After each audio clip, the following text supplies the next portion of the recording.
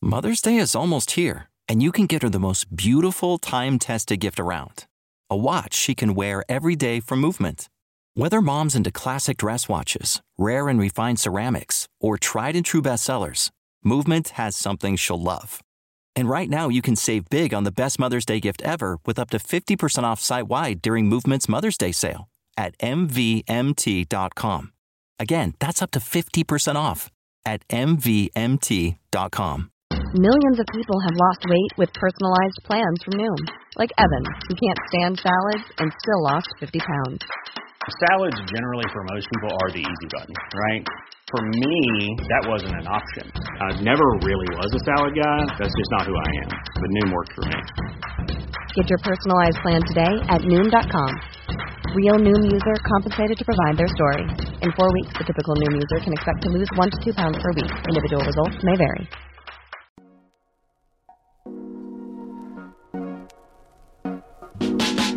It's Monday, July 11th, 2022. I'm Jackson Bird. Today, could an MIT idea to ease the climate crisis by blowing up giant sun-blocking bubbles in space actually work?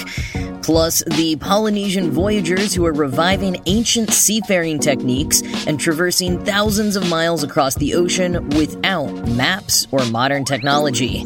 And a cool little interactive Easter egg from the latest season of Stranger Things. Here's some cool stuff for your ride home. Like I and others have said before, emerging tech that seeks to ease the climate crisis feels a bit like the dot-com bubble right now. Tons of money is being poured into the sector towards all sorts of different technologies, all promising bigger and better solutions for this absolutely critical dilemma.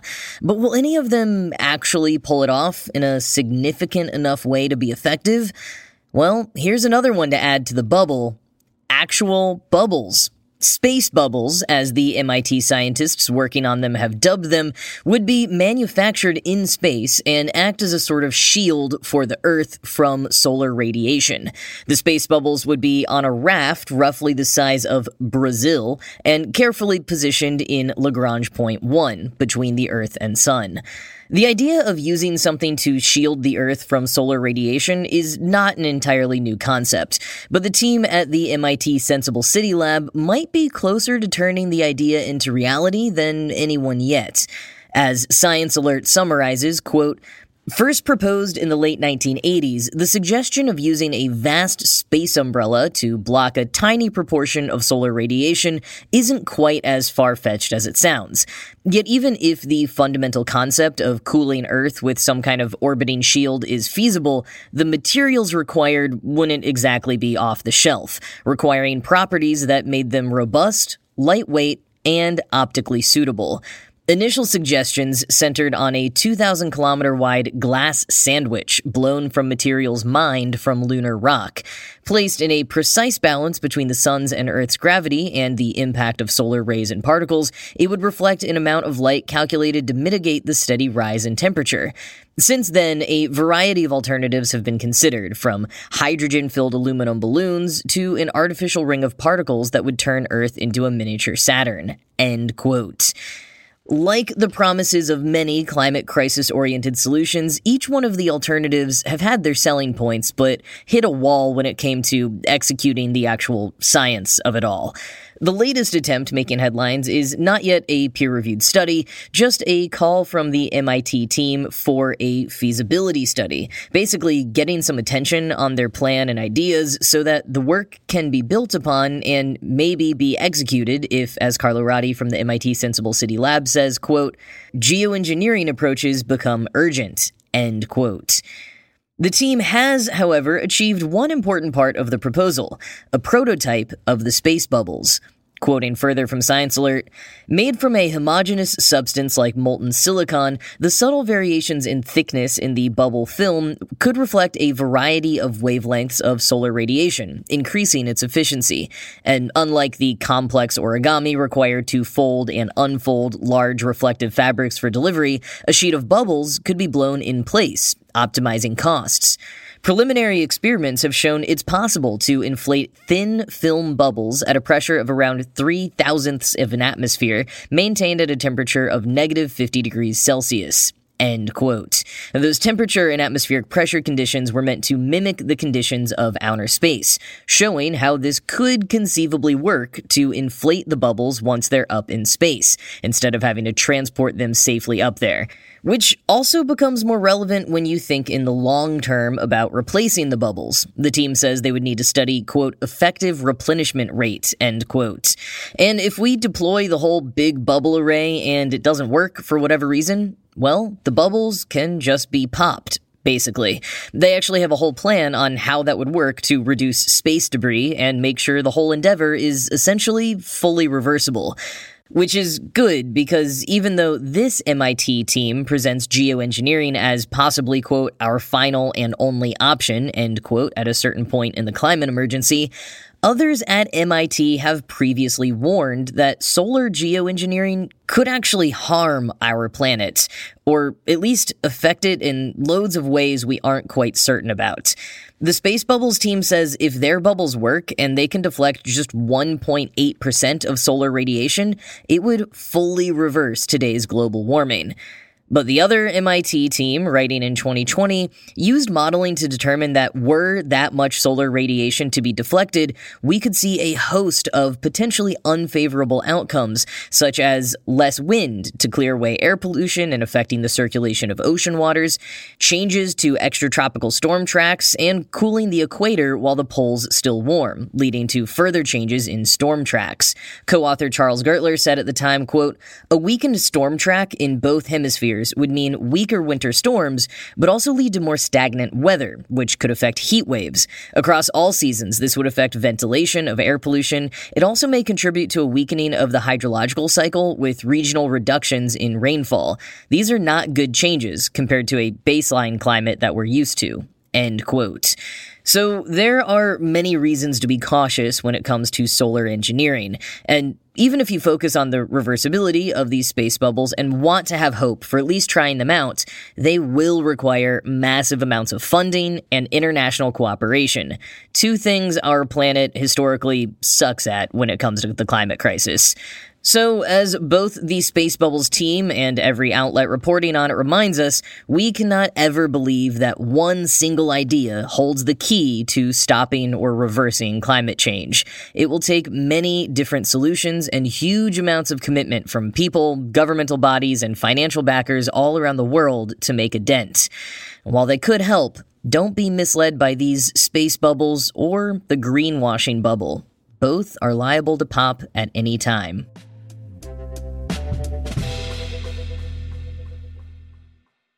Imagine if your favorite casino came with an undo button. That's exactly what you get with FanDuel Casino's Play It Again. Get up to $1,000 back if you're down after your first day. Play your favorite table games and hundreds of slots for real cash. And see for yourself why FanDuel Casino is the #1 rated online casino app. Explore daily and weekly promotions. Play with live dealers. And if you ever have a question, our best-in-class customer support team is here to help 24/7. Sign up for FanDuel Casino at FanDuel.com/PA3 today and play it again with up to $1,000 back if you're down after your first day. 21 plus and present in Pennsylvania. Must not have previously placed any wager on FanDuel Sportsbook, FanDuel Casino, Betfair Casino, Mohegan Sun Casino, or Stardust Casino. Refund issued as non-withdrawable casino online site credit that expires 7 days after receipt. Restrictions apply. See full terms at FanDuel.com/casino. Gambling problem? Call 1-800-GAMBLER or visit FanDuel.com/RG.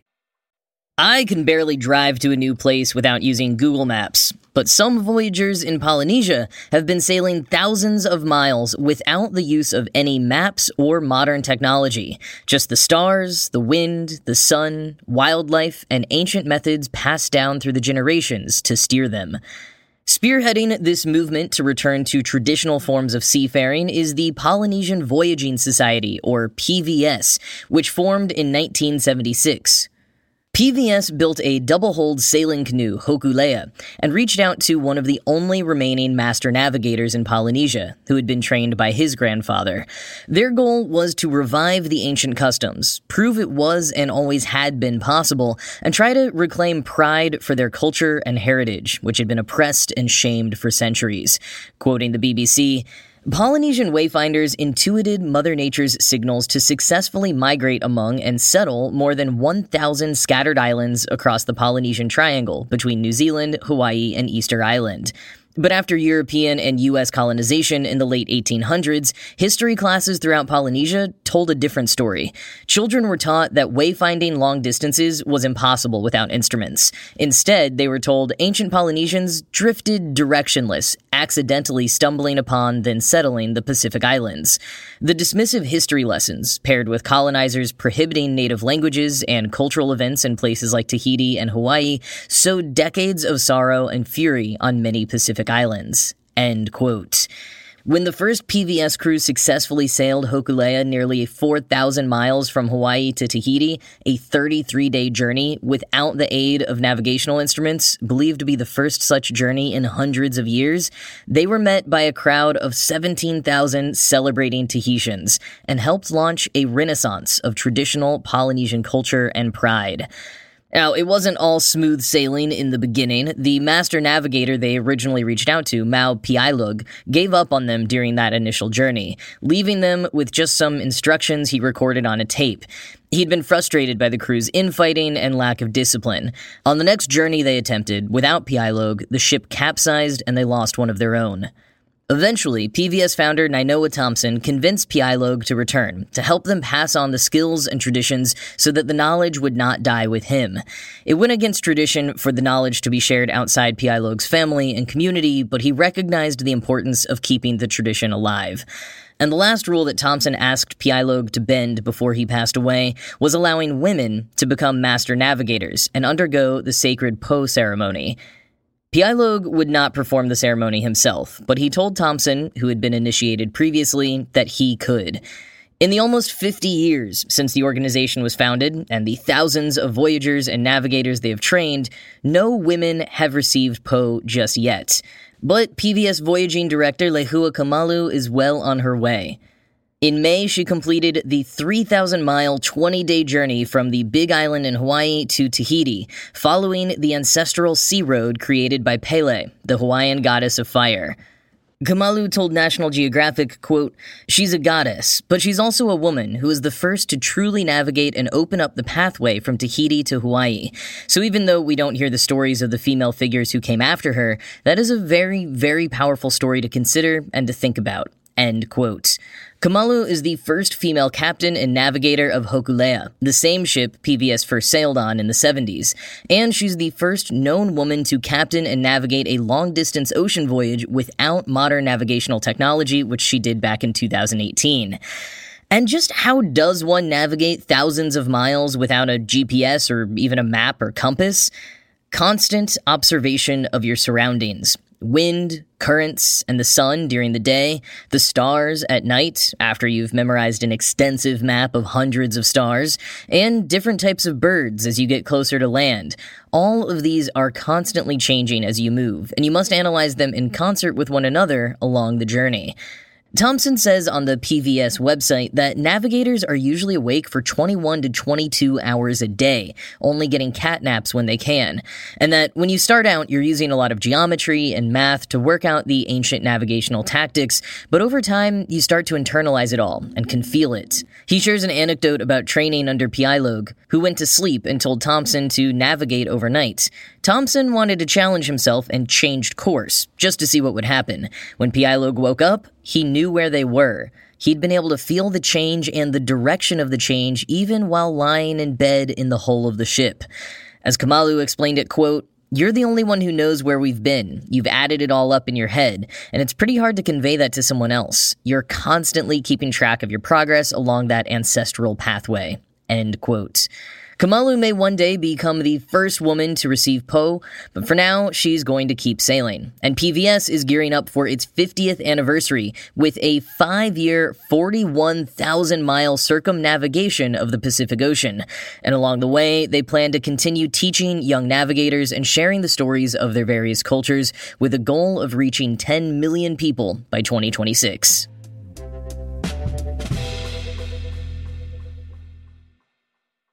Volume 2, aka the final 2 episodes of Stranger Things Season 4, dropped at the start of the month, and fans are still finding tiny details they missed on the first viewing, which I don't blame even the most diehard fans for missing details on their initial watch. Between the tense emotions, violent gore, epic music, and almost 4-hour runtime, it was tough to pay attention to the background minutia. But the Duffer Brothers and co. love a good Easter egg. They're up there with Marvel at making every bit of set dressing matter, imbuing the scenes with clues for upcoming storylines, or just fun bits that could break the fourth wall. This latest discovery to spread around social media is the latter. Without getting into any spoilers, there is a new character who works at a pizza shop in this season. We see him answer the phone in a pretty creative way in one scene, and later see him drive the pizza shop's delivery van. Eagle-eyed fans noticed a phone number painted on the van and decided to try calling it, as everyone at least thinks about doing when presented with a rare not 555 number on TV. If you call 805-45-PIZZA right now, well, you will probably get a busy signal. That's what I've been getting all day, but individual and media accounts assure me that if you can get through to 805-45-PIZZA, the experience is a real treat.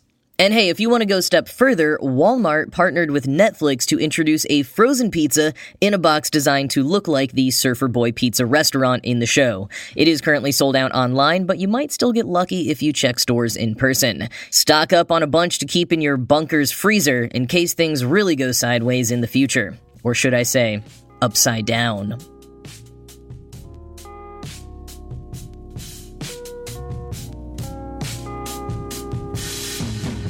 And just a heads up, NASA decided to release the first of the James Webb Space Telescope photos a day ahead of schedule. By the time you listen to this, they will most likely be live. They're dropping at 5 p.m. Eastern today, Monday the 11th, and it seems like they last minute moved around their entire intricate full-day livestream agenda because someone decided President Biden should be the one to introduce the first photo, which, it is an exciting thing, so it's cool for the president to be involved. As a sometimes event coordinator, however, well, my thoughts go out to the dozens of people who were probably left scrambling over the weekend as soon as that change was announced internally. Either way, it's going to be really freaking cool, and the full drop will still be happening tomorrow at 10:30 Eastern. This first photo is not live yet as of recording, but I am sure if you look at any science outlet or NASA account, you will be able to find it. And that's going to be it from me for today. This show was produced by Ride Home Media. I'm Jackson Bird, and I'll talk to you again tomorrow.